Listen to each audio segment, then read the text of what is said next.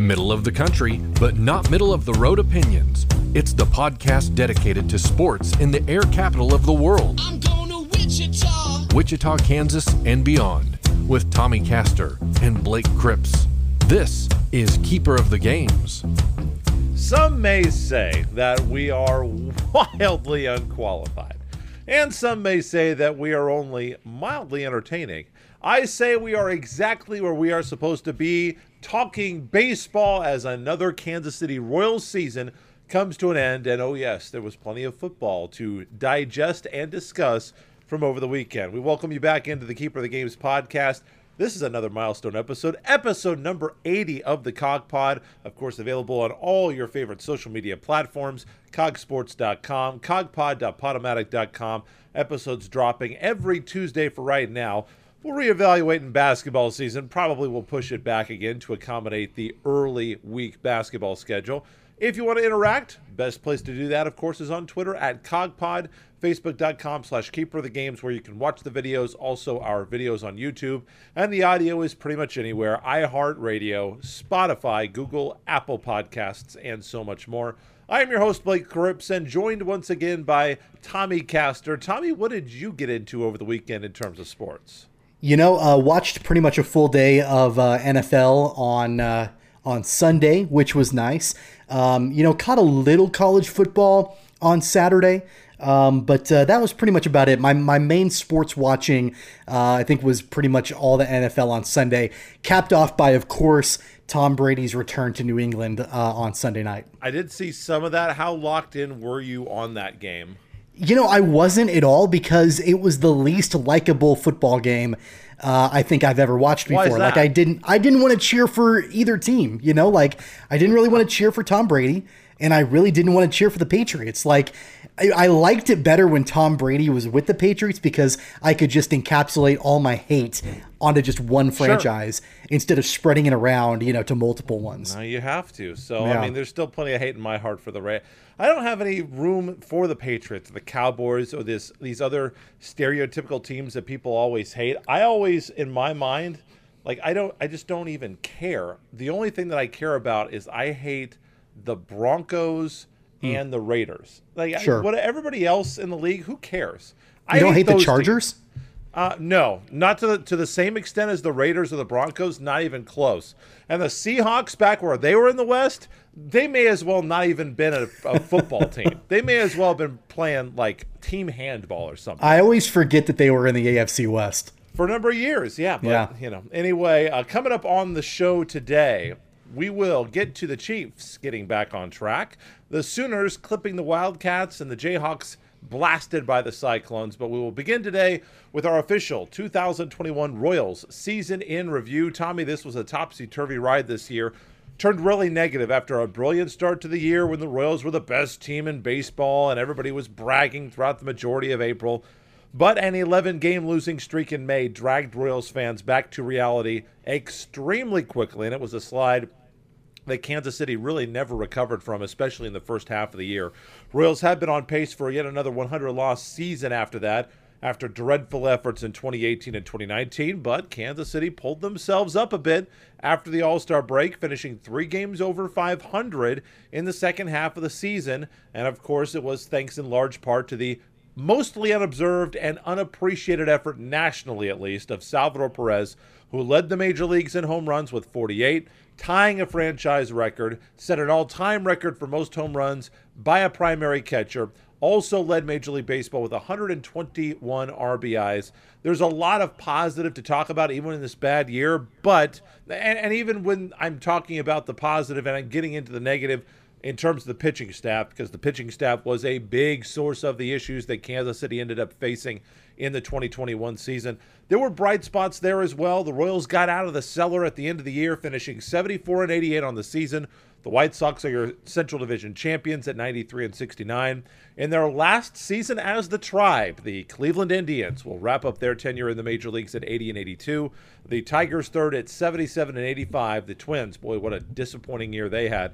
One game back of the Royals in the standings. As you think back on all the little segments, all the stories that we had this year, and there were so many, obviously, depending on what time of year you're thinking about, depends on what will affect your mood and how you're thinking about the Royals. Obviously, April was magical. We thought that they were going to win 125 games. They're the best team ever, or at least some of you did out there in Royals land. I did not.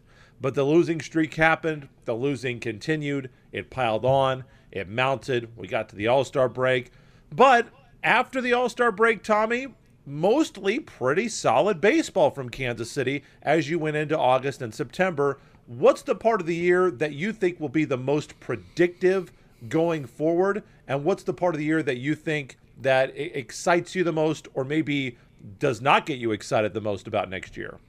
Well, I think that what we saw from the All-Star break on is probably the most predictive of the Royals. They were a good baseball team for the second half, or just shy of the second half of the season. They weren't a great team by any means. They were a good team. They were a solid team, with still the same old holes that we've talked about pretty much all season long. I think that's probably the most predictive on what we'll see from Kansas City moving forward. They definitely have some areas that they need improvement on. I mean, I think that's pretty glaring. The thing about Kansas City, I think if you were to take the entire roller coaster season and sum it all up into one, the Royals in 2021 were a mediocre baseball team when you combine everything put together. And the reason that I say that is because they weren't good enough to sustain long stretches of winning. They did that the first month of the year, and then the car went off the cliff. But they're not bad enough to where that terrible losing streak in May and June and so on and so forth continued on to the latter part of the season. They were able to pull themselves out of it. So when a team is roller coaster like that, it tells me that they're not a great baseball team, but they're not a awful baseball team either. Sure. They're mediocre. They're just shy of middle of the road, in my opinion, when you put it all together.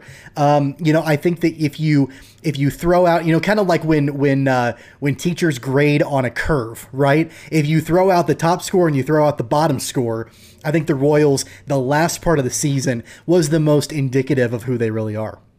Perez is the first Royal to lead the majors in home runs. He shared the lead with Vladimir Guerrero Jr. Hal McRae, by the way, trivia question, the only other Royal to lead the majors in RBIs.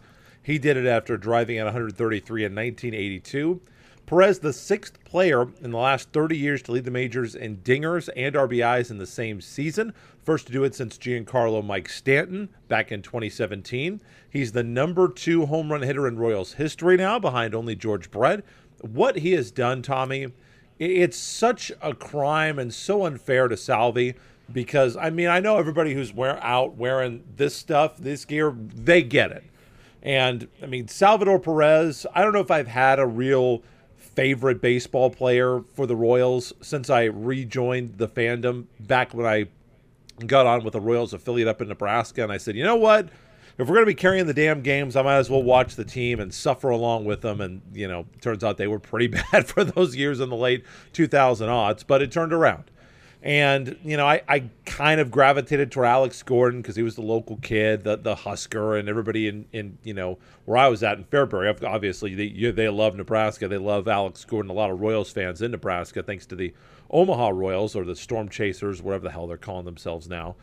But Salvador Perez is my favorite baseball player. He's getting close to eclipsing being my favorite all-time baseball player, which is Ken Griffey Jr. He is so unbelievably likable. You want him to do well. He never cheats you. He never does anything that's stupid. He never gets you into off-the-field situations. I don't know what his nightlife is like.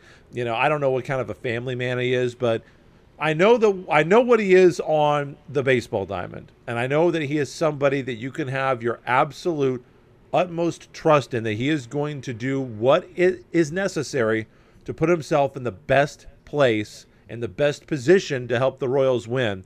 And it's so sad that nationally, because the Royals are, like you said, they're not terrible. They didn't lose 100 games for the third year in a row, but they still just didn't matter this year.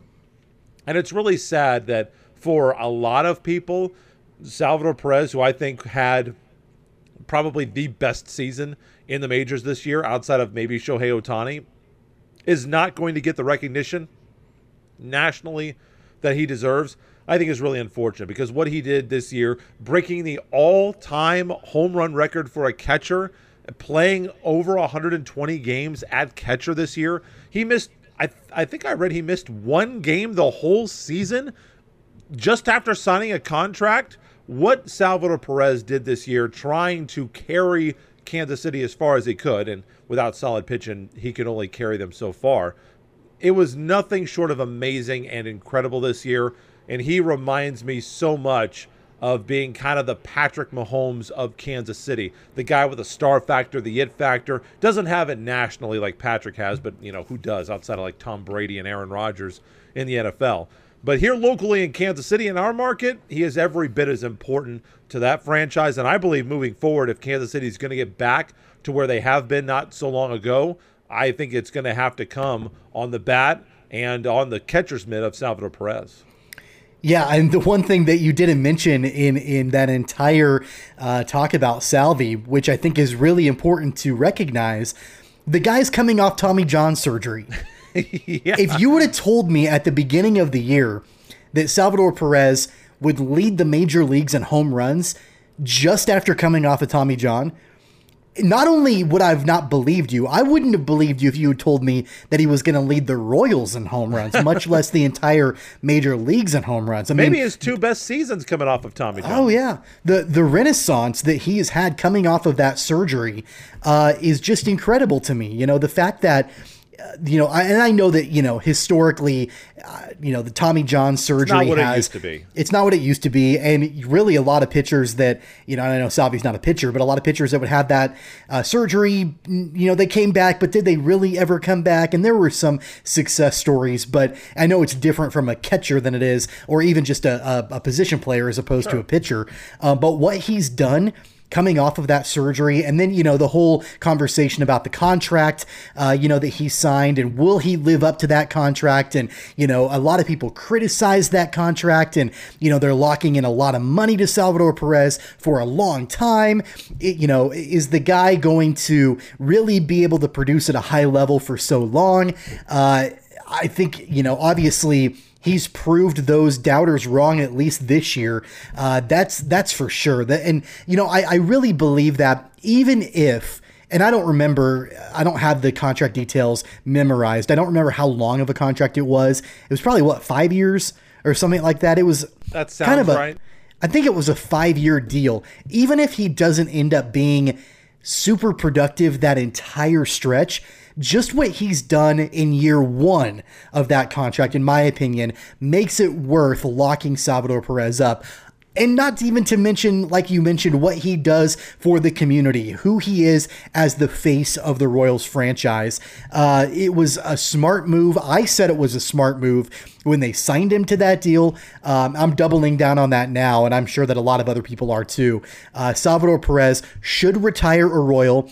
I think that he is not only the most valuable player for the Royals, but he's the most important player for the Royals as well. Sometimes those two things, I think they can be misconstrued, but it's important that people recognize just how essential he is for the morale and just for the overall direction that the Royals are going. If I'm Dayton Moore, if I'm Mike Matheny, if I'm John Sherman, you've got to continue to try to build this squad around what Salvador Perez needs. In the same way that Clark Hunt and Brett Veach and Andy Reid build the Chiefs around Patrick Mahomes. I couldn't agree with you more about that assessment.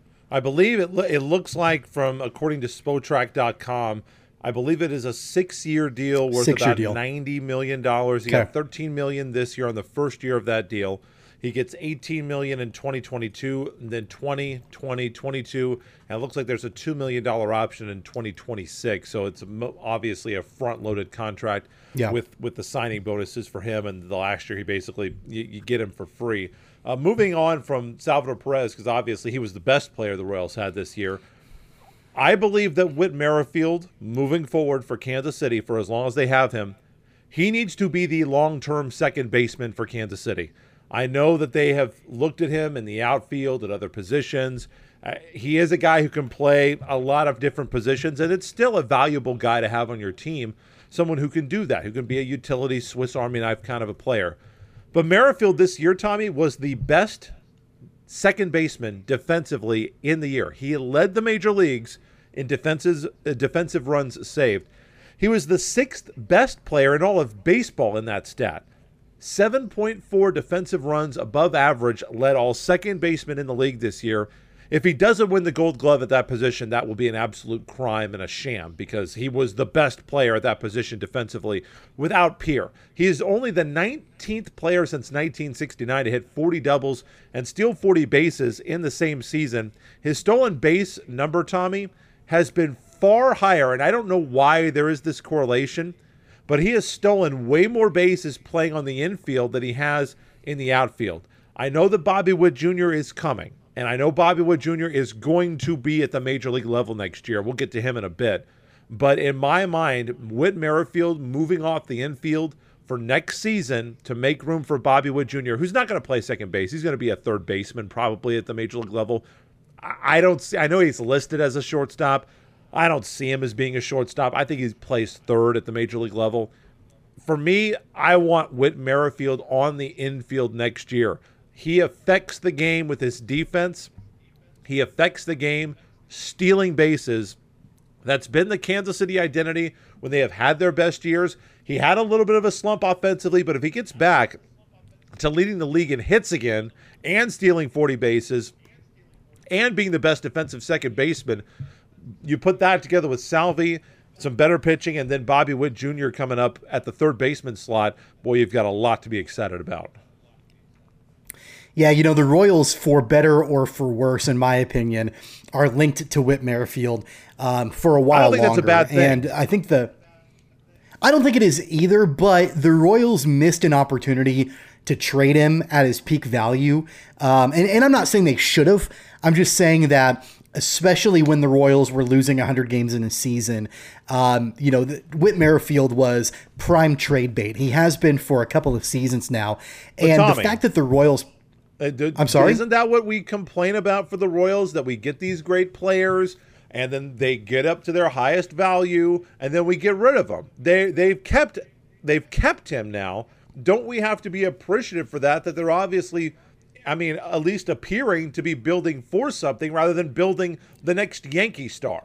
Yeah, you do, but at the same time, you have to then use him correctly when you keep him. And to your point, Whit Merrifield is an exceptional second baseman. Yes. And, the fact that at least, I know that he sort of moved kind of around the field, and I know he did get, time at second base, obviously, throughout the season. But, there was a stretch during that season where he went from an exceptional second baseman to a middle of the road at best outfielder. And so the value that Whit Merrifield has, and you hit the nail on the head, it's playing second base defensively and it's stealing bases. In previous years, it's also been hitting the baseball. I think he joined a pretty exclusive club, 40 doubles, 40 steals, and he's done it multiple times in a season. I think there have only been 6 or 7 other players in the American League in the history of the American League that have done it multiple times. Whit Merrifield is one of them. So kudos to him for that. I know he would have liked to have just overall more hits and a higher batting average this season. So if, he gave an interview where he said that he didn't live up to his expectations offensively this season, but he does have value in those key areas. But when you take him away from that natural second base position where he is elite, then you take a above average baseball player. Let's face it, Whit Merrifield is, all things considered, an above average baseball player. There's nothing wrong with that. You take him down to kind of just an average player if he's not playing second base where he's elite at. So, long term for the Royals, considering that they stuck with him, that they didn't trade him, you have to play him properly. So when I say they missed an opportunity to trade him and he had peak trade value, that doesn't mean I was advocating for them to trade him. I'm just saying, as soon as that door closes to get as much value out of a player as possible, then you're kind of married to him for better or for worse. And you have to use him properly, and he has to produce for you. I think that he is a borderline all-star player if he gets up to hitting, 290 again with the numbers that he has in terms of the power, hitting for doubles. He's never going to be like 40 home run, 40 stolen base guy. But if you can get 40 doubles, 40 steals in a season, I think the Royals take that all year long. And I think that Nicky Lopez, I'm going to advocate for him to be the long-term solution at shortstop. He hit 300 this year in 151 games with 565 plate appearances. By far the largest sample size we have in a single season for him. So what do you do with Adalberto Mondesi then? Move long on. term. Okay. Move on. I understand that for Lopez, this is by far his best offensive season. It's his biggest sample size. He had stolen one base in his first 159 games. One. He stole 22 this year. He got caught only once. Defensively, I get that he's not a huge benefit on the left side of the infield. He was 11th among shortstops out of about 22 in defensive runs saved this year. Adalberto Mondesi was 6th in the short season last year. For me, it's not enough for me to want him back because we don't know if Adalberto Mondesi can actually stay healthy. We have no idea. He is hurt literally all the time. So if I can get a guy who can hit 300, now, is he going to hit 300 next year? Probably not. But if you can give me a guy who can plug in there and hit 250, 275, and I know what I have, I'm going to take that over probably a better defensive playmaker in Adalberto Mondesi. And can you believe that? Could you believe in any future season that Adalberto Mondesi would ever hit 300 over a full season of 150 plus games with, let's say, 500 to 700 plate appearances? I don't see Adalberto's ceiling being that high. I didn't see Nicky Lopez's being that high, but I definitely don't see Mondesi's being that high. I look at Mondesi and say, you know what? If he gets you to the 280s, that's going to be a hell of a year for him. Lopez just hit 300 in 151 games. So my infield next year, probably going to be Witt, Lopez, Merrifield, figure out first base. So I guess, and I don't disagree about you've got to make some hard choices about what you're going to do with Adalberto Mondesi moving forward. I mean, keep in mind the Royals, Mondesi is a longer tenured member of the team than nearly anyone else currently on the roster, except for maybe Salvador Perez. Sure. He's been there for a long time, and the guy is still in his mid-20s. It's hard to believe that you think back to that 2015 World Series. Mondesi was on the roster for the World Series that year. He's been with the franchise for a long time. So you've got to make some hard decisions about him moving forward. But my hesitation is you would like to recoup some value because you pumped in a lot of value with him over the years, a lot of resources into him over the years. I'm just not sure there's a whole lot of value that anybody's going to take. I mean, I think somebody will probably look at him as a reclamation project. Like, hey, if we can get him the right support, if we can limit his playing time, if we can try to mitigate any sort of injury risk as best we can, get him at the right price. Get him at the right price. Maybe we would take him off the Royals' hands. But that's a lot of maybes there and a lot of contingencies in place. I'm just not sure that the Royals are going to be able to recoup the value. So maybe, I don't know, maybe you keep him and you got to understand that he's going to be maybe a platoon guy. He's not an everyday guy. He's not someone that's going to stick around. He's not going to play 162 games.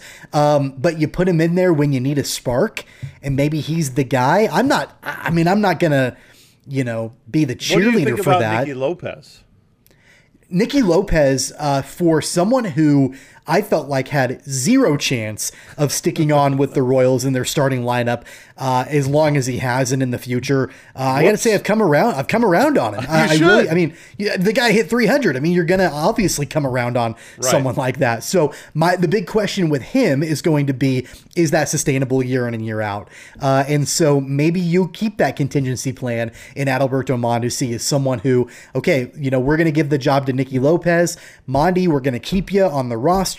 You're going to be our backup guy and, be ready to take over if Lopez, can't keep it going in 2022.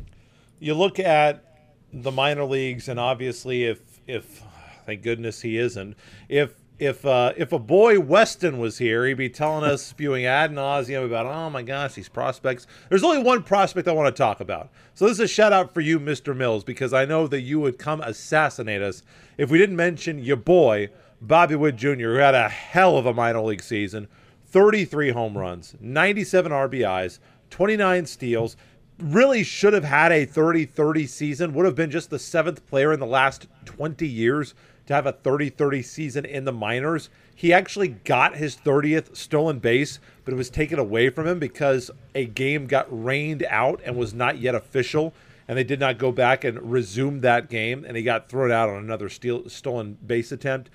He's already the George Brett hitter of the year for the Royals, best minor league hitter they've had. This guy is ready. He hit .293 this year, 33 homers, 29 steals, 35 doubles. To me, he is the third baseman opening day. Lock it up, stone cold. No chance that it doesn't happen barring some injury. Because right now, what do you have if you're the Royals? You've got, Adalberto Mondesi has played some third base. You've got Kevin Gutierrez who's played some third base. You've plugged in a guy like Hunter Dozier at third base at times. For me, it is Bobby Witt Jr. time next year. The fans want to see him. The fans clamor for him. And let's be honest, what the Royals have gotten at third base the last few years, it's not good enough to keep Bobby Witt Jr. back in the minors. It just isn't. Yeah. You're going to need to get your hot take horn ready here for a second. What are you saying?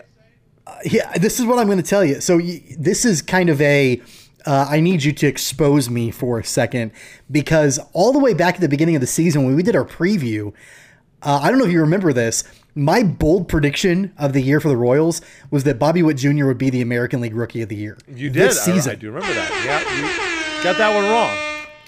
So I assume that would mean you're all in on him next year, Rookie of the Year next year, right? I was all in on him this year. He should have been called up a long time ago, in my opinion. He could have been. It's asinine to me. It is absolutely asinine to me that the Royals rushed up guys like Daniel Lynch and Jackson Kowar to pitch well before they were ready to pitch in the bigs. But for some reason, they're holding back Bobby Witt Jr. Like, we got to be careful with him. We want to make sure he gets enough reps in the minors. The guy, if you watched him, and I watched him in person play here in Wichita against the Wind Surge, he is ready to play in the major leagues right now. He was hitting double-A pitching. It was nothing. I mean, he is ready to be in the bigs. And think about, just keep this in perspective. If you had to name, and I'm sure you know the answer to this, but if anyone listening were to name the Royals minor leaguer that led all of the minor leagues in home runs this season, you would automatically think of Bobby Witt Jr. It wasn't. It was absolutely. MJ Melendez. He led the minor leagues in home runs this year. So think about how special a talent like Bobby Witt Jr. is. What position does he play? Does he play right field? No, he's catcher. So unfortunately, there's Salvi right there. So he hit 41 home runs during the minor league season. At least we've got the catcher position locked up with the Royals organization. Do we trade him? The Royals need pitching, Tommy. They need pitching. I say convert Melendez to a first baseman. That's what I would do, and bring him up. But going Carlos back Santana did not have a great year. Yeah, going back to my point about Bobby Witt Jr., how special of a talent are you when you don't even lead the organization of the minors, your team in home runs, but yet that's what you're talking about, you and the talent that you have. So yeah, opening day, third baseman. If the Royals go with anyone else to open up third base in the 2022 season, I don't want to go that far, but I think they're making a grave mistake. Like, why would you hold him back at this point? What else does he have to prove in the minors? No idea. Nothing to me. I was a guy that said, hey, let him go. Let him have his time. Let him, get confident. Boy, he should be feeling all kinds of confidence going into next year. We mentioned Dozier and Soler. I said the Royals were not going to be any good unless these guys turned it around, and they never did. Dozier hit 216. Well, Soler did, but he turned it around with my Atlanta Braves.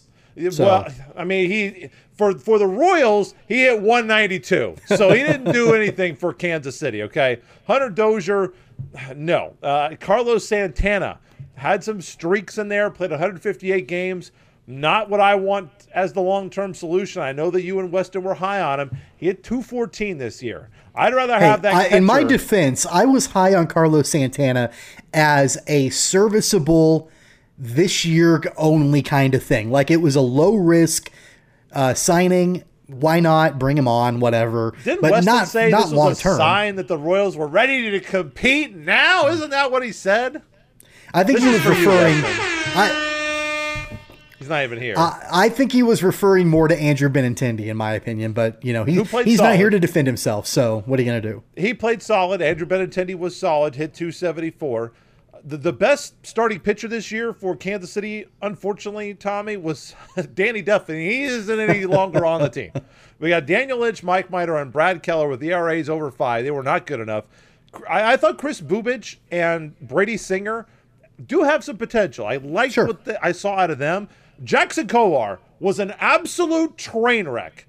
Get this guy out of here. Talk about not ready. His ERA is 11. What are we doing with him? How did he make 9 appearances this year? Ridiculous.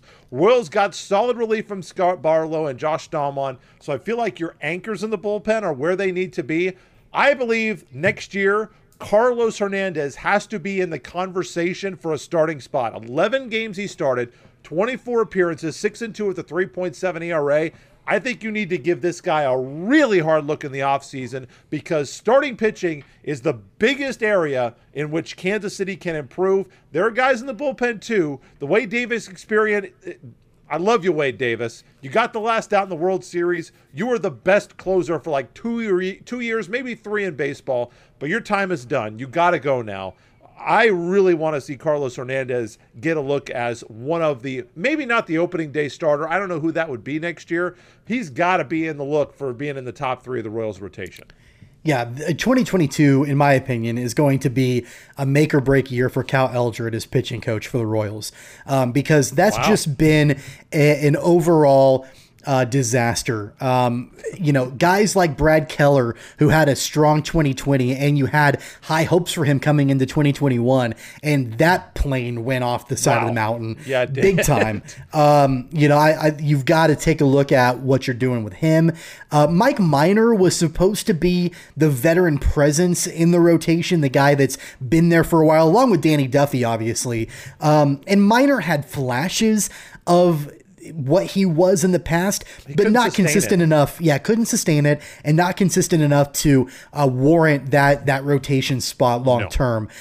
Brady Singer, is serviceable. I think he could be a better pitcher, and that's where I come back to what Cal Eldred is doing for the team. He should be developing guys like Brady Singer into the future. And really, we've seen Brady Singer pitch okay at times, but again, not sustainable and not consistent enough.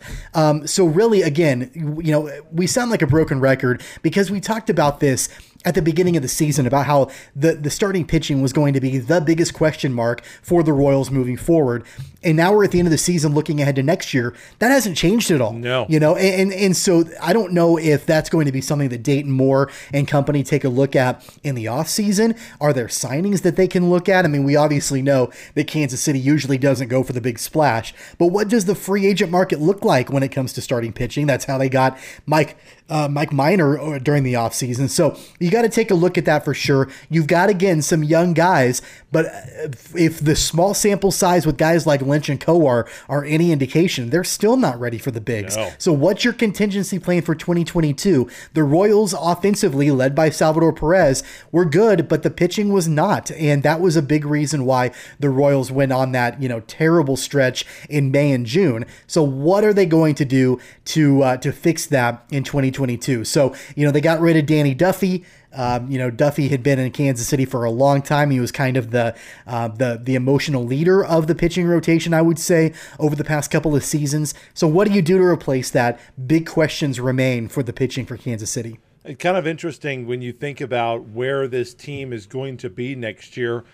I think overall, mostly reasons to be hopeful, but a lot of reasons, a lot of questions remain. What is your too early prediction for Kansas City next year? And what do you think this offseason looks like for Kansas City? You're right in that the Royals in the offseason typically do not make the splashy signings, but they have proven that mid-season, August, September, right around the trade deadline, if they feel like they're only a couple guys away, they will bring in a Zobrist. They will go and get a Johnny Cueto in the middle of the season.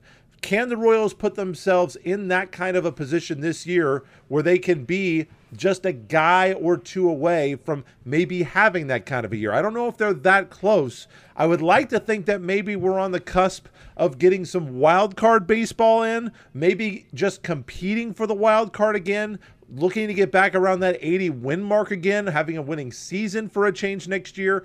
Your too early prediction for the 2022 Royals, Tommy?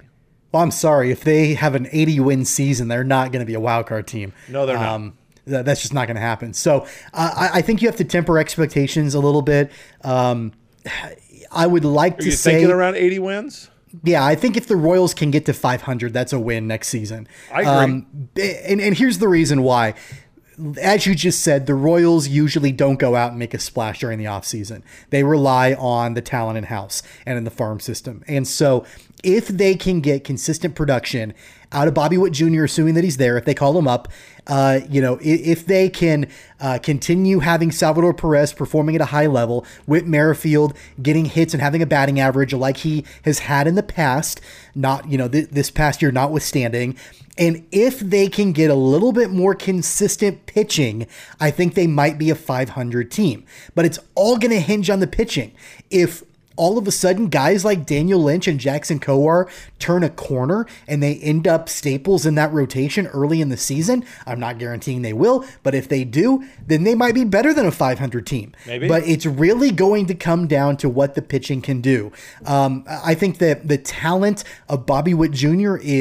It's undeniable, but it can only take you so far. He can only bat a handful of times in a game. So what are you going to do the rest of the way if your pitching staff gives up 6 or 7 runs a game? So there are major question marks on that side of the baseball, and that's going to come down to whether or not the Royals have a repeat of this season. I really don't think the Royals are going to lose 100 games again. If they hold pat, if they hold steady with who they are, I don't think they're going to go back to where they were, in 2019 and so on and so forth. But it's going to be a question mark about whether they stay where they're at by winning 75-ish games, if they can get to 500 or maybe a little bit more. Is it a playoff team? I would say a wild card opportunity would be the absolute ceiling as to where Kansas City can get to in 2022.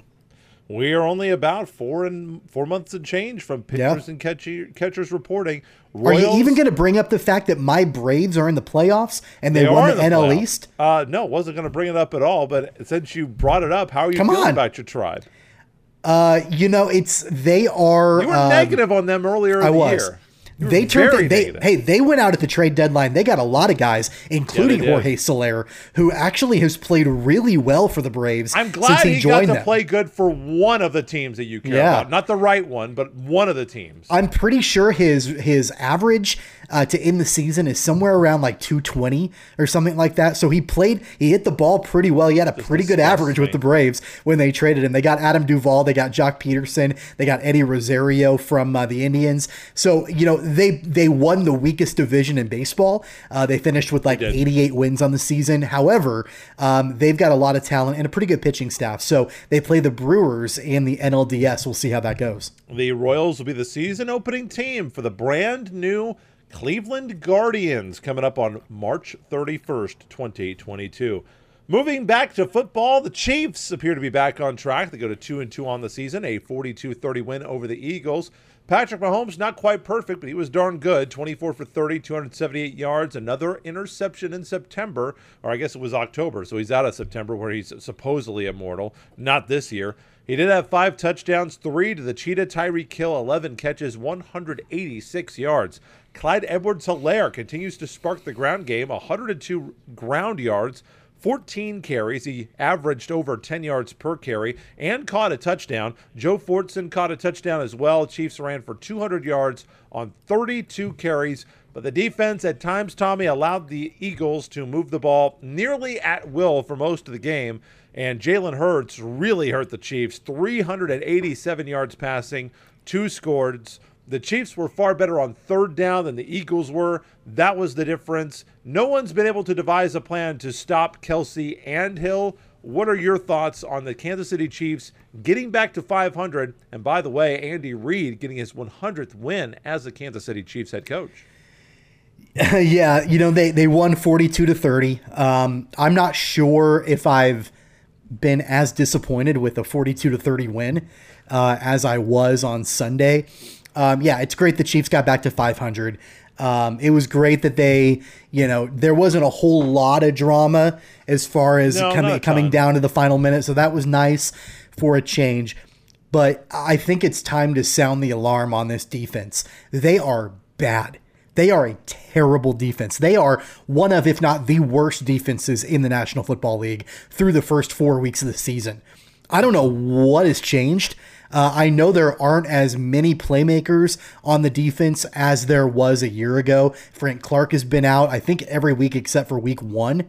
Or maybe he didn't play week 1, but he played week 2. Regardless, he's only played, I think, in one game this season. They've got Chris Jones in a different position than what he's used to. They don't have a ton of help in the secondary. Bashaud Breeland isn't there anymore. He was kind of a distraction at times, but he was pretty good in coverage. Really, other than Tyrann Mathieu, there's just really not a playmaker defensively for Kansas City. That's a concern. It's a major concern. I think my level of concern, for good reason, has grown from week to week. Before, I just kind of thought, okay, well, they'll get it shorn up. They've got Steve Spagnuolo. He'll make it better. And it hasn't. In fact, it's gotten worse, in my opinion. And you're right. The Eagles ran all over Kansas City, both through the air and on the ground. The Chiefs could not stop anything. And the Eagles, they don't have an incredibly dynamic offense. Jalen Hurts, I think will be a good quarterback in the league, but I don't think he's there quite yet. And they made him look like, he's Kyler Murray or Russell Wilson out there. He absolutely dominated Kansas City. And that's really concerning. And the reason why is because, they were able to beat the Eagles with that kind of performance. They will not beat the Buffalo Bills next week on Sunday Night Football if the defense plays this week the way that they did this past week, or for that matter, any other week this season. So I'm officially sounding the alarm on the Chiefs defense. I don't know what it's going to take, but they got to do something. The offense, thankfully, has been there every step of the way when they have been needed for the most part. Obviously, we have talked about the really crushing turnovers that they have had the previous 2 weeks, and another interception by Patrick Mahomes. But when he's thrown for 278 yards and 5 touchdowns, obviously that's pretty forgivable. Kelce and Hill are just unstoppable. They bracketed Kelce last week with double coverage. He only caught 4 balls, but Tyreek Hill, who was bracketed with double coverage the week before, was there. And I just don't think that teams will be able to find a way to be able to guard both unless you have somebody, some sort of a unicorn that can guard one of those two guys one-on-one. Because so far, it does not appear like anybody can guard Travis Kelce one-on-one at the linebacker spot, and nobody can guard Tyreek Hill from a defensive back perspective one-on-one. So you have to throw 2 on one of those guys, and whoever the option is that has single coverage, that's what Patrick Mahomes will find. Kelce was a monster last week. Defenses are never going to be able to take away both of his top targets. Jalen Hurts is showing me a little bit of a something, though, because passer rating over 100, second time this season, good command of his offense, thought he limited mistakes. Chiefs registered just 3 tackles for loss in the game, didn't force a turnover. They did get some key 4th down stops, so give them credit for that. But defensively, very interesting Bills game coming up here, Tommy. It's a massive game on Sunday Night Football, 7:20 on NBC. And these were 2 of the 4 teams that we thought would be in the running to represent the AFC in the Super Bowl. They've won 3 straight after losing week 1 to Pittsburgh, but you look at the Bills, their last 3 wins have not been particularly impressive. They've beaten the Dolphins, Washington, and the Texans. 3 bad teams, 3 teams that are not impressive. This game is in Arrowhead. Josh Allen, now he already has 1,000 yards passing and completing 64% of his passes, 9 touchdowns, 2 interceptions. And Buffalo's averaging about 145 on the ground. They shut out Miami and Houston, but the Steelers and Washington, the Steelers haven't been that good since their season opening win either. They've both scored about 21 points on the Bills. I don't know if we know exactly how good this Bills team is.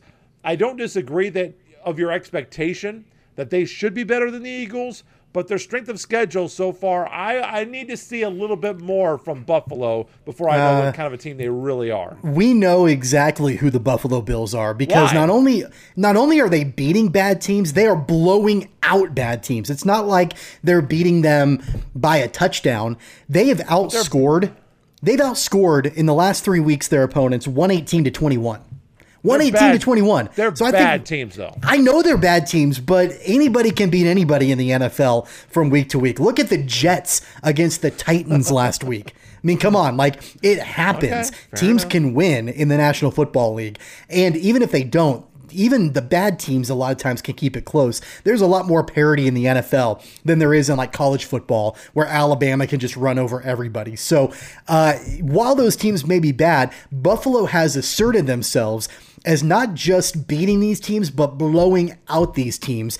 Kansas City is going to have to not only improve defensively, but they're going to have another elite offensive performance. I wouldn't be surprised to see a game against Buffalo on Sunday Night Football kind of mirror that game on Monday Night Football a couple of years ago that the Chiefs had against the Rams, where it was like, 59-56 or something like that. I don't think it'll be that high scoring of a game, but I wouldn't be surprised to see it be like, 45-42 or something like that, because Kansas City can't stop anybody, but then of course they've got Mahomes and company to put up points on the board. So they're going to need another top-notch offensive performance from Patrick Mahomes, from Tyreek Hill, from Travis Kelce. They might have Josh Gordon on Sunday night, according to Andy Reid. But I think the biggest X factor for Kansas City is Clyde Edwards-Helaire. I got to say, I've been really impressed with him. He's bounced back well after that costly fumble a couple of weeks ago. Really consistent on the ground. He's opened up a whole new area of the offense that we really haven't seen for quite a while in that running game. And it's a good compliment to what Patrick Mahomes can do. I didn't feel like Mahomes, other than that one bad throw against the Eagles, I don't really feel like he thought he had to do everything against the Eagles like he's had to do the first 3 weeks of the season. He was able to lean on Clyde Edwards-Helaire a little bit. And I think it was also great that we got to see the running game involved because it slowed the game down a little bit for Kansas City. They got to be a little bit more methodical, which again is strategy, because if the defense for Kansas City stays off the field, they can't give up any points. So if you can have long sustained drives offensively for Kansas City, that might be best, as opposed to the big plays that, the ball ends up right back with the other team and the defense can't stop them. So it's nice to see the running game in place, but, it'll be interesting to see how that entire strategy plays out on Sunday night. Well, and especially because it's polar opposite. You wanted to know how good the Chiefs were on defense, or maybe not so good. Well, they're the second worst team in football in team defense. They've given up the most yards per play this year in the NFL at 6.9, and they have a stat of expected points contributed by all defense. It's a sabermetric kind of a stat. They put everything into a formula, and it calculates the average number, the expected number of points that a defense has either gained your team or lost your team. The Chiefs are last in the league at negative 75 points that they have contributed to the Chiefs. That deserves a hot take horn for the Chiefs. That's crazy. It is. I don't disagree. It's indefensible. And the thing that is also interesting is that the Chiefs will be going up against the number one defense. Now, as I've said, they have not exactly been playing the greatest offenses in the world, but Buffalo statistically is the number one defense in the league right now. They're giving up just 4 yards per play. They are the number one passing defense, and they are the number 4 rushing defense. So this will be a kind of a test for Kansas City and Patrick Mahomes that they really haven't faced this year. Baltimore has had a very solid rushing defense. The Browns have also had a very solid rushing defense. So that is something that they will have been able to adjust to. The Browns, it turns out, have had a very solid pass defense, but nobody else other than Cleveland has had the kind of defense that Buffalo is going to bring to Arrowhead Stadium on Sunday. Yeah, I think that just shows even more the importance of Clyde Edwards-Helaire and Darrell Williams, offensively running. Play. Yeah, exactly. Which I do have to say, we've talked so much about how bad the defense has been and the turnovers that the offense has had. we've neglected to talk about, and I think a lot of people have neglected to talk about, how much more solid the offensive line is for Kansas City. I see a huge difference in Joe Thuney and Orlando Brown and Creed Humphrey and, everybody else that in this rebuilt offensive line. That's been a positive for sure for Kansas City. So, it's going to come down to the point of attack, for the Chiefs against the Bills. And, I gave you a really hard time when we were previewing the Chiefs and you said, hey, they could go 0-5, to start the season if they don't play right. And they were never going to go 0-5, but they, just a couple minutes away. 0-3. They could have started 0-3. And if they don't play. Maybe they go up to Philadelphia with no confidence. Yeah. And of course, this Bills matchup is big and it's going to be pretty tough. So I think that ending this stretch of 5 games at 3-2, before the schedule gets a little bit easier for Kansas City, I think you can live with that. It's not ideal. You can move forward with it. But I don't think you want to drop below 500 again and in this 5-game stretch at 2-3. So it's, again, you've got to shore up the defense for sure. It's not just one area defensively that I think literally the Chiefs are struggling with. You can play defense. They were struggling in coverage. They were struggling in tackling. They were struggling in stopping the run. They were struggling in getting away from blockers. Like they was awful they were all struggling the way getting around. 11 guys on the field at one time. Yeah, it was absolutely abysmal defensively, and it's not like Philadelphia has this incredibly potent rushing attack. Miles Sanders has been mediocre. Kenneth Gainwell, who? He was blowing the Chiefs up, both out of the backfield, catching the football, and some of his runs were breaking off also. And then, of course, Jalen Hurts is pretty mobile. So they've got a lot to shore up this week, and we'll see if they can do it. Once again, Sunday Night Football on NBC against the Bills for Kansas City. Skylar Thompson is back for Kansas State. KSU had OU on the ropes again, looking for their 3rd straight win over the Sooners, but the defense not quite solid enough to get it done. The teams really slugged it out offensively, especially in the second half. Kansas State got a miraculous kickoff return with 1:20 left on a Malik Knowles 97-yard jaunt to the end zone as he approaches do not kick to territory, his 2nd kick return touchdown of the year. But game started with another big play, really turned the momentum early in favor of Oklahoma. They moved the ball down, but a fumble right into the hands of Nick Bonito by Jacardia Wright, who returns it 70 yards to the Kansas State 19, up to the Kansas State defense. They held it to a field goal, but boy, it surely felt like a 10-point swing from going down the field thinking we're going to punch this in versus we're down 3-0. Honestly, I thought the game score made it look a little closer than it really was. Oklahoma ripped right through the Cat defense coming out of halftime. It was a 3-point game at halftime. They ripped right through the Purple to make it 20-10. Cats go 3 and out. Oklahoma comes back on a 90-yard drive to make it 27-10. Thompson gets the Cats back into it immediately on a 54-yard completion to Garber. Deuce Vaughn ends up scoring, but Kansas State was chasing scores throughout the entire game. Finally caught up with that last-second kickoff return. Could not get the onside kick. So I thought an opportunity for Kansas State here in this game, Tommy, but boy, was that huge play extremely costly for Kansas State. Yeah, I know you look at the final score and you think, okay, well, Kansas State very, easily could have won this game. And that's probably the truth. Oklahoma is vulnerable this year, more so than they have been in years past. But this is more, I think, of a statement about Oklahoma than it is about Kansas State. This was a get-right game for the Sooners. They've not looked good early in the season. And there were stretches where they didn't look great against Kansas State either. But I think this was a big motivation game for Oklahoma. They want people to recognize that they're not going anywhere in the Big 12. They may not be as dominant of a program as they have been in years past, but they can still win the Big 12. They probably will still win the Big 12. And then it's about obviously representing it in the playoffs. So this was a big statement win, I think, for them, especially against a team that has had the Sooners number in years past.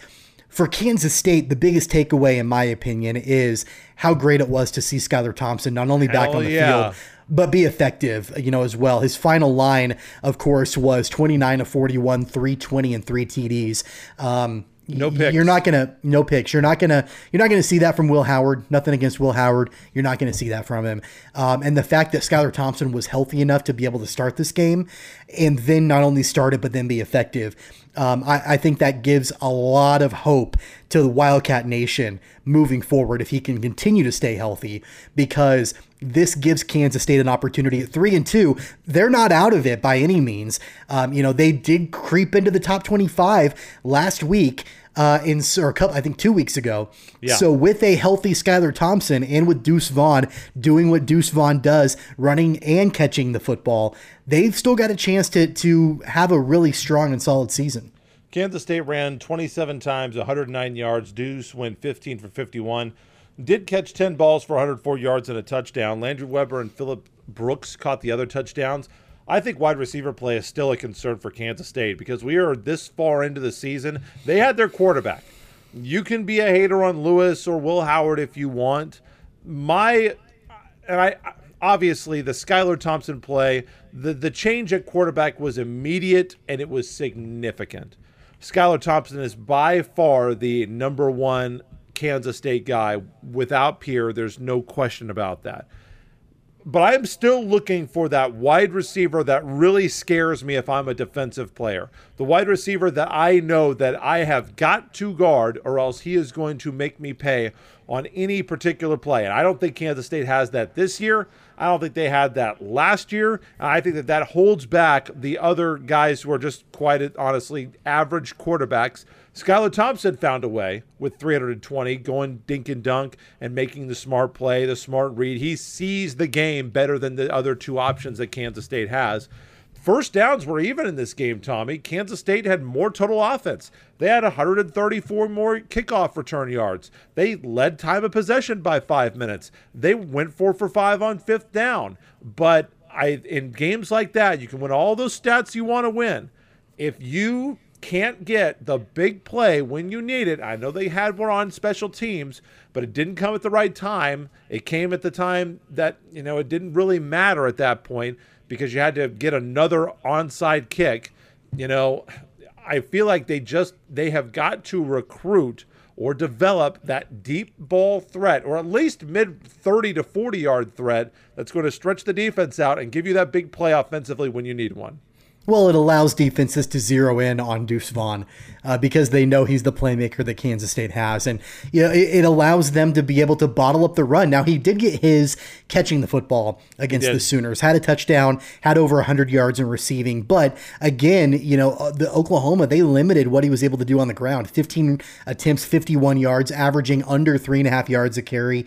So they were able to bottle him up. And I think it's because they know that the Wildcats don't have a deep ball threat, so they can really, I guess, stack the box, try to keep, Deuce Vaughn contained. He again, like I said, got his catching the football, but they really, I think they're lacking, I agree with you, that deep ball threat to really open up the offense and be able to provide multiple different weapons and multiple different playmakers. Julius Brents with the interception for Kansas State, by the way. He continues to play very, very well in the secondary. Farmageddon is coming up for the Wildcats. It's a 6:30 p.m. kickoff at Bill Snyder Family Stadium, and that will be on the Deuce coming up this weekend as the Kansas State Wildcats take on the Iowa State Cyclones. Lastly, for college football, the Jayhawks blasted by the Cyclones in this one, and it was really over before it even began, 28-0, before you could blink in the first half, and the trend of KU being in the ball game through the first 30 minutes ended in a very abrupt and vicious way up at Jack Trice Stadium. I thought that this was a glimpse into what could have been for KU. KU ran the ball effectively, 44 carries, 175 yards, 4.5 yards per carry, but way too many mistakes. Interception by Jason Bean, a KU freshman corner jumping around, giving up basically a free 30-yard touchdown that I could have scored if you were passing to me, Tommy. Jason Bean basically dropped the football on a scramble play. Lance Leipold goes for it on 4th and short from KU's own 45-yard line, which to me was inexplicable. And KU lost a yard on the play on a carry by Devin Neal, and Iowa State scores. And a one-play drive, Brock Purdy, boom, touchdown next play. You could, like I said, you barely could go to the restroom, get yourself a refill on the cold one, and it's 28-0. You're thinking, well, I've seen all of this game that I need to see because KU has no chance in this game, and it turns out they didn't. They got blasted 59-7, and really the only non-competitive game through any stretch of the ball game that KU has played this year, but it was absolutely anti-competitive. KU had no chance. Mistakes gave them no chance to win this one. Yeah, I got to put my my younger brother on blast here for a second, and you might want to get the hot take horn ready for this. I know we've been playing it a lot here on this show. But it's been bad. So my brother Zach, great guy, love you Zach.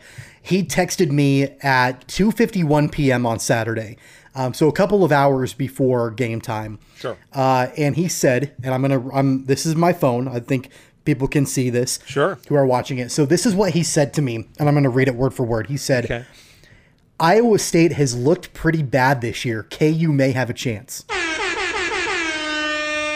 Whoops. How'd that work? I hope he didn't put any money on that.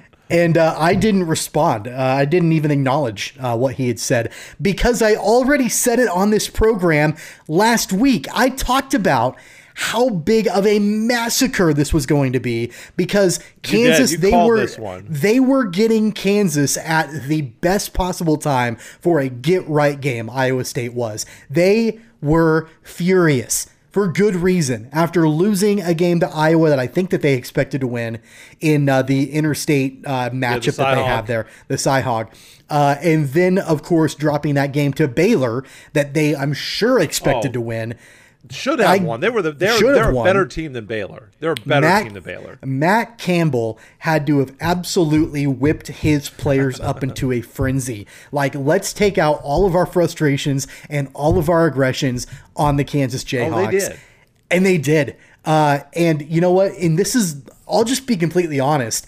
I was going to watch the game, but I knew I was going to come into it a little bit late. And I looked at my phone and it was 28-0, and I was like, okay, I'm not even going to turn it on now. Like, what's the point of me even turning this game on at this point? There was no point. I didn't watch it. I did not pay attention at all in the second half. So 28-0. Yeah, we're done. Honestly, like, I don't think there's really anything for us to break down. There's really nothing to talk about. They lost 59-7. They're not going to win another game. Lance Leipold has a lot of work to do. I think he can do it. I think he will do it. I think it's going to take some time. I have confidence in him, more so than I've had in the past coaches. But as far as the game on Saturday, honestly, I've got nothing to say. I called it. I said it last week. I don't need to say it again. I don't know what the deal is with KU Sports Information. I don't want to put anybody on blast, but their page is so poorly updated. They don't even have the final score for Iowa State on the page yet. You're that embarrassed you don't have the final score up yet for, what are we doing here? Their basketball pages are out of date. What's going on up there in Lawrence? It's certainly a far cry from when I was going to school, and they treated us at KGHK like royalty.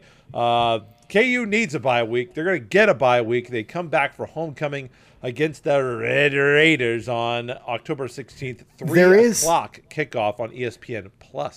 There is one thing that I feel like we can mention about the game, and not even really about the game, but did you happen to see what our good friend Mark Mangino tweeted this weekend? Not. Did you not see this? What did old Keeps On Wood say? So a guy by the name of John Schlitt, who's a KU alum, I'm not sure what he does for a living, but he tweeted, this was during the game, during the Kansas-Iowa State game. He tweeted, and I quote, "A reminder that Mark Mangino, a.k.a. at Keeps On Wood, had won 5 in a row against Iowa State when Lou committed character assassination against our beloved coach and damned the football program for a decade in the process."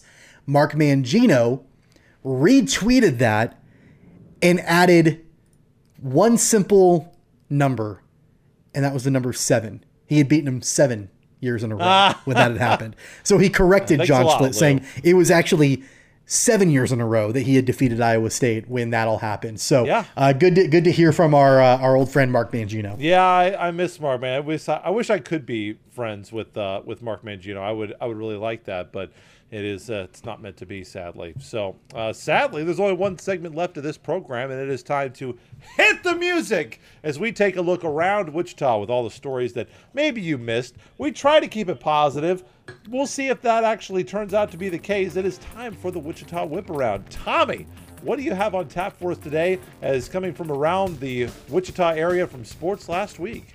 Well, how about a little bit of Shocker basketball news yeah. as the American close. Athletic Conference schedule has been released. It was released last week. They begin and end league play against East Carolina. The opener for the American Conference is set for Wednesday, December 29th, and then the Pirates make a return trip to Wichita to end the regular season on March 5th.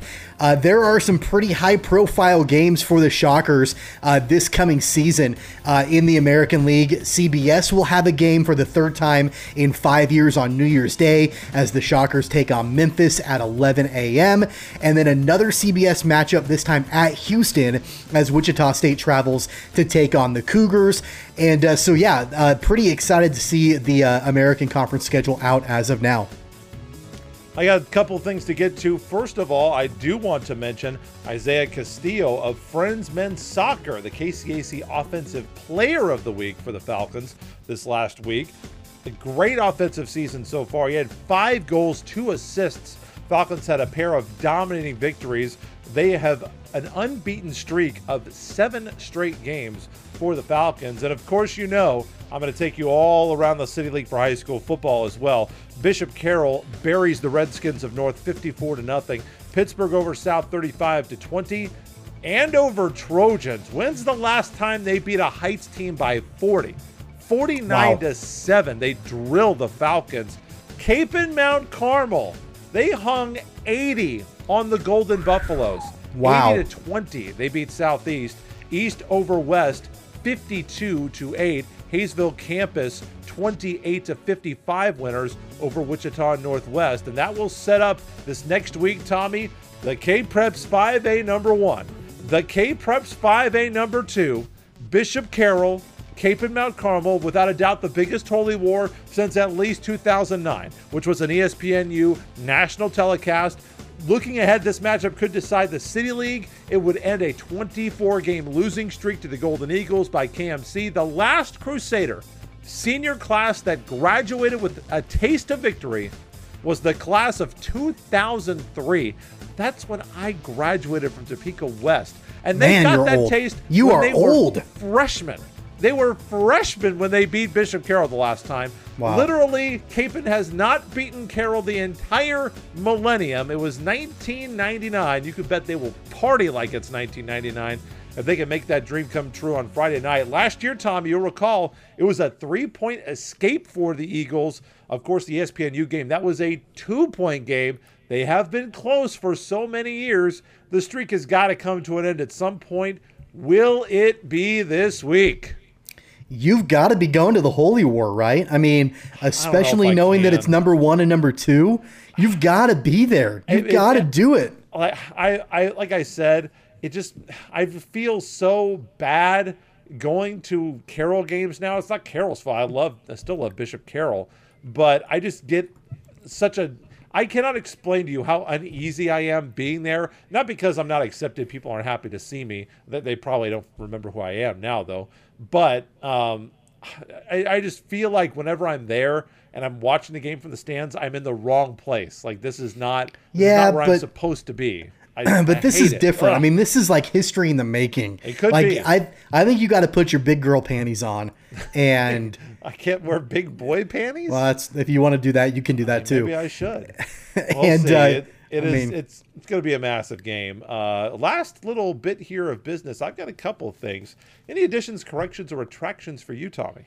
I got nothing. It was a pretty perfect show for me. Well, I think that there are a couple things we do need to mention. It's official. Sixth Man Strategies announcing a deal. They are signing all 18 KU men's basketball players to a deal to represent them in their name and likeness strategies, focusing on social media, player appearances, memorabilia, merchandise, and endorsements. Local Beatty brothers, Matt and Ryan, both former KU baseball players, are partnering the program. So that's coming up for all these guys as we move into this new era of self-marketization of college athletes. And obviously KU men's basketball in this part of the country, maybe the biggest product that you can have outside of the Chiefs. Yeah, absolutely. And, I think that if you were to pick a couple of guys that both love KU, have been instrumental with KU and are incredibly successful business people, to connect the dots for these student athletes, I can think of no two better people than Matt and Ryan Beatty to do this and to team up. And you know what? I think there were people that I actually saw on social media that were like, this is ridiculous. This is not needed, whatever. Every major university is doing this in some way, shape, or form. Not officially affiliated with the university, obviously, but there is an NIL group at every major university that is working on getting these deals set up, basically as agents, for lack of a better term, for these student athletes now that they can do so. It's happening in Wichita State. Absolutely it is. They've already Absolutely got softball players in a queso commercial. So what are you talking? This is KU. No disrespect to the softball lady. They should be eating queso at Carlos O'Kelly's, okay? Yep. And I'll give them a shout out. This is KU men's basketball. And if you know these what? guys are getting NILs, what the hell are we talking about? Right. And you know what? For the Beatty brothers, Godspeed. God bless them. They saw an opportunity. We both like the Beatty brothers. We have both worked professionally with the Beatty brothers, have professional relationships. So I consider the Beatty brothers my friends. So, full disclosure on that. But they saw an opportunity. Well, that's neither here nor there. He has bought us lunch like so many times in atonement for that. But they saw an opportunity and a needed opportunity, a needed angle, and they're taking advantage of it. So more power to them. The people who think it's bad, whatever. I've actually got two more additions, Tommy. Wow. We've got supposedly, maybe in time for next week's show, the due date is the 11th. We may have it. An update on KU men's basketball and possible infractions from the Independent Accountability Resolutions process due to be published a week from yesterday as you're watching the show on Tuesday. KU facing, of course, allegations of 5 Level 1 infractions, a charge of head coach responsibility, and a lack of institutional control. It was accepted by the IARP on July 1st, 2020, and of course, it seemed to be baking in this process for about 5 years now. None of the cases on this track, Tommy, have reached a resolution. Memphis and NC State were first, LSU, Arizona, Louisville behind. It would be great to at least get some sort of beginning to the conclusion. I don't get the sense that it's going to be completely concluded next week, but it would be great to finally find out what's going to happen. Yeah, I agree. And I think that especially now that NIL is a real thing and the fact that a lot of these violations are related, to improper benefits, that is no such thing anymore. I can't imagine that the ramifications are going to be large for Kansas, but you never know. So we'll find out what happens there. It's the NCAA. You never know about them. Also, Dion Manili has stepped down as the head football coach at Friends University. Really, really tough start to the year for the Falcons. They are 0-4. Now, they've played some pretty tough competition, but they have been nowhere close. Blasted 65-7 by Kansas Wesleyan to open up the year. Number 12 Threshers came down and dominated 59-3. Played pretty tough against Tabor, but then the University of St. Mary's up in Leavenworth, the Spires leveled the Falcons 55-7. So that is it for Dion Manili. Coming up next for the Falcons, it's McPherson College for homecoming against the Bullpups, or the Bulldogs, I should say. I'm surprised that he stepped down in the middle of the season. You typically don't see that a lot at the KCAC level. Typically, they'll finish out the season and, call it quits after that. 15 all KCAC performers he coached last year, 2-6. Thought that maybe he was going to get things going in the right direction, went 3-7 in 2000. and 19, it will be his defensive coordinator, Matt Byers, who's going to serve as the interim head coach through the end of the season. So that's the latest and greatest from Wichita Sports. That's all the ACs and Rs that I can find fit to bring to the table today, Tom. Yeah, I'm going to date myself a little bit, and I knew Dion Manili when he was the defensive coordinator at Southwestern College when I was a student. Wow. So that takes you back quite a while. You're taking him back, too. That's true. He's been around for quite a while. I'm sure he appreciates that now that he doesn't have a job. You've kicking him down in the dirt like that. So that is our show. Episode 80 is in the books. No KU football to talk about next week. Thank goodness they're on a bye, but we've got plenty more of the Chiefs and the Wildcats to discuss next week, and maybe we will have some answers about KU basketball and that process as the Jayhawks face those level 1 allegations. Again, like, share, and subscribe the video. If you like the audio, set up the notifications on your favorite device, Spotify, Google. It's very easy. Like, share, and subscribe on YouTube or Facebook. Really appreciate all the support with the social media. It helps us out a ton. And for our dear beloved audio listeners, if you'd like to get in touch with us on Twitter, you can find us at CogPod on Twitter. Tommy, where can they find you tweeting on Twitter?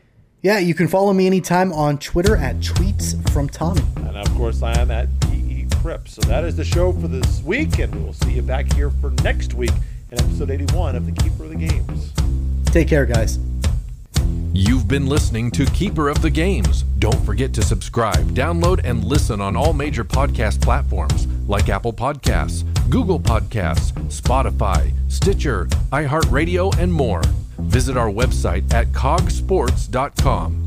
Find the podcast and videos on Facebook and YouTube at Keeper of the Games, and follow the podcast on Twitter and Instagram at CogPod. That's KOG Pod.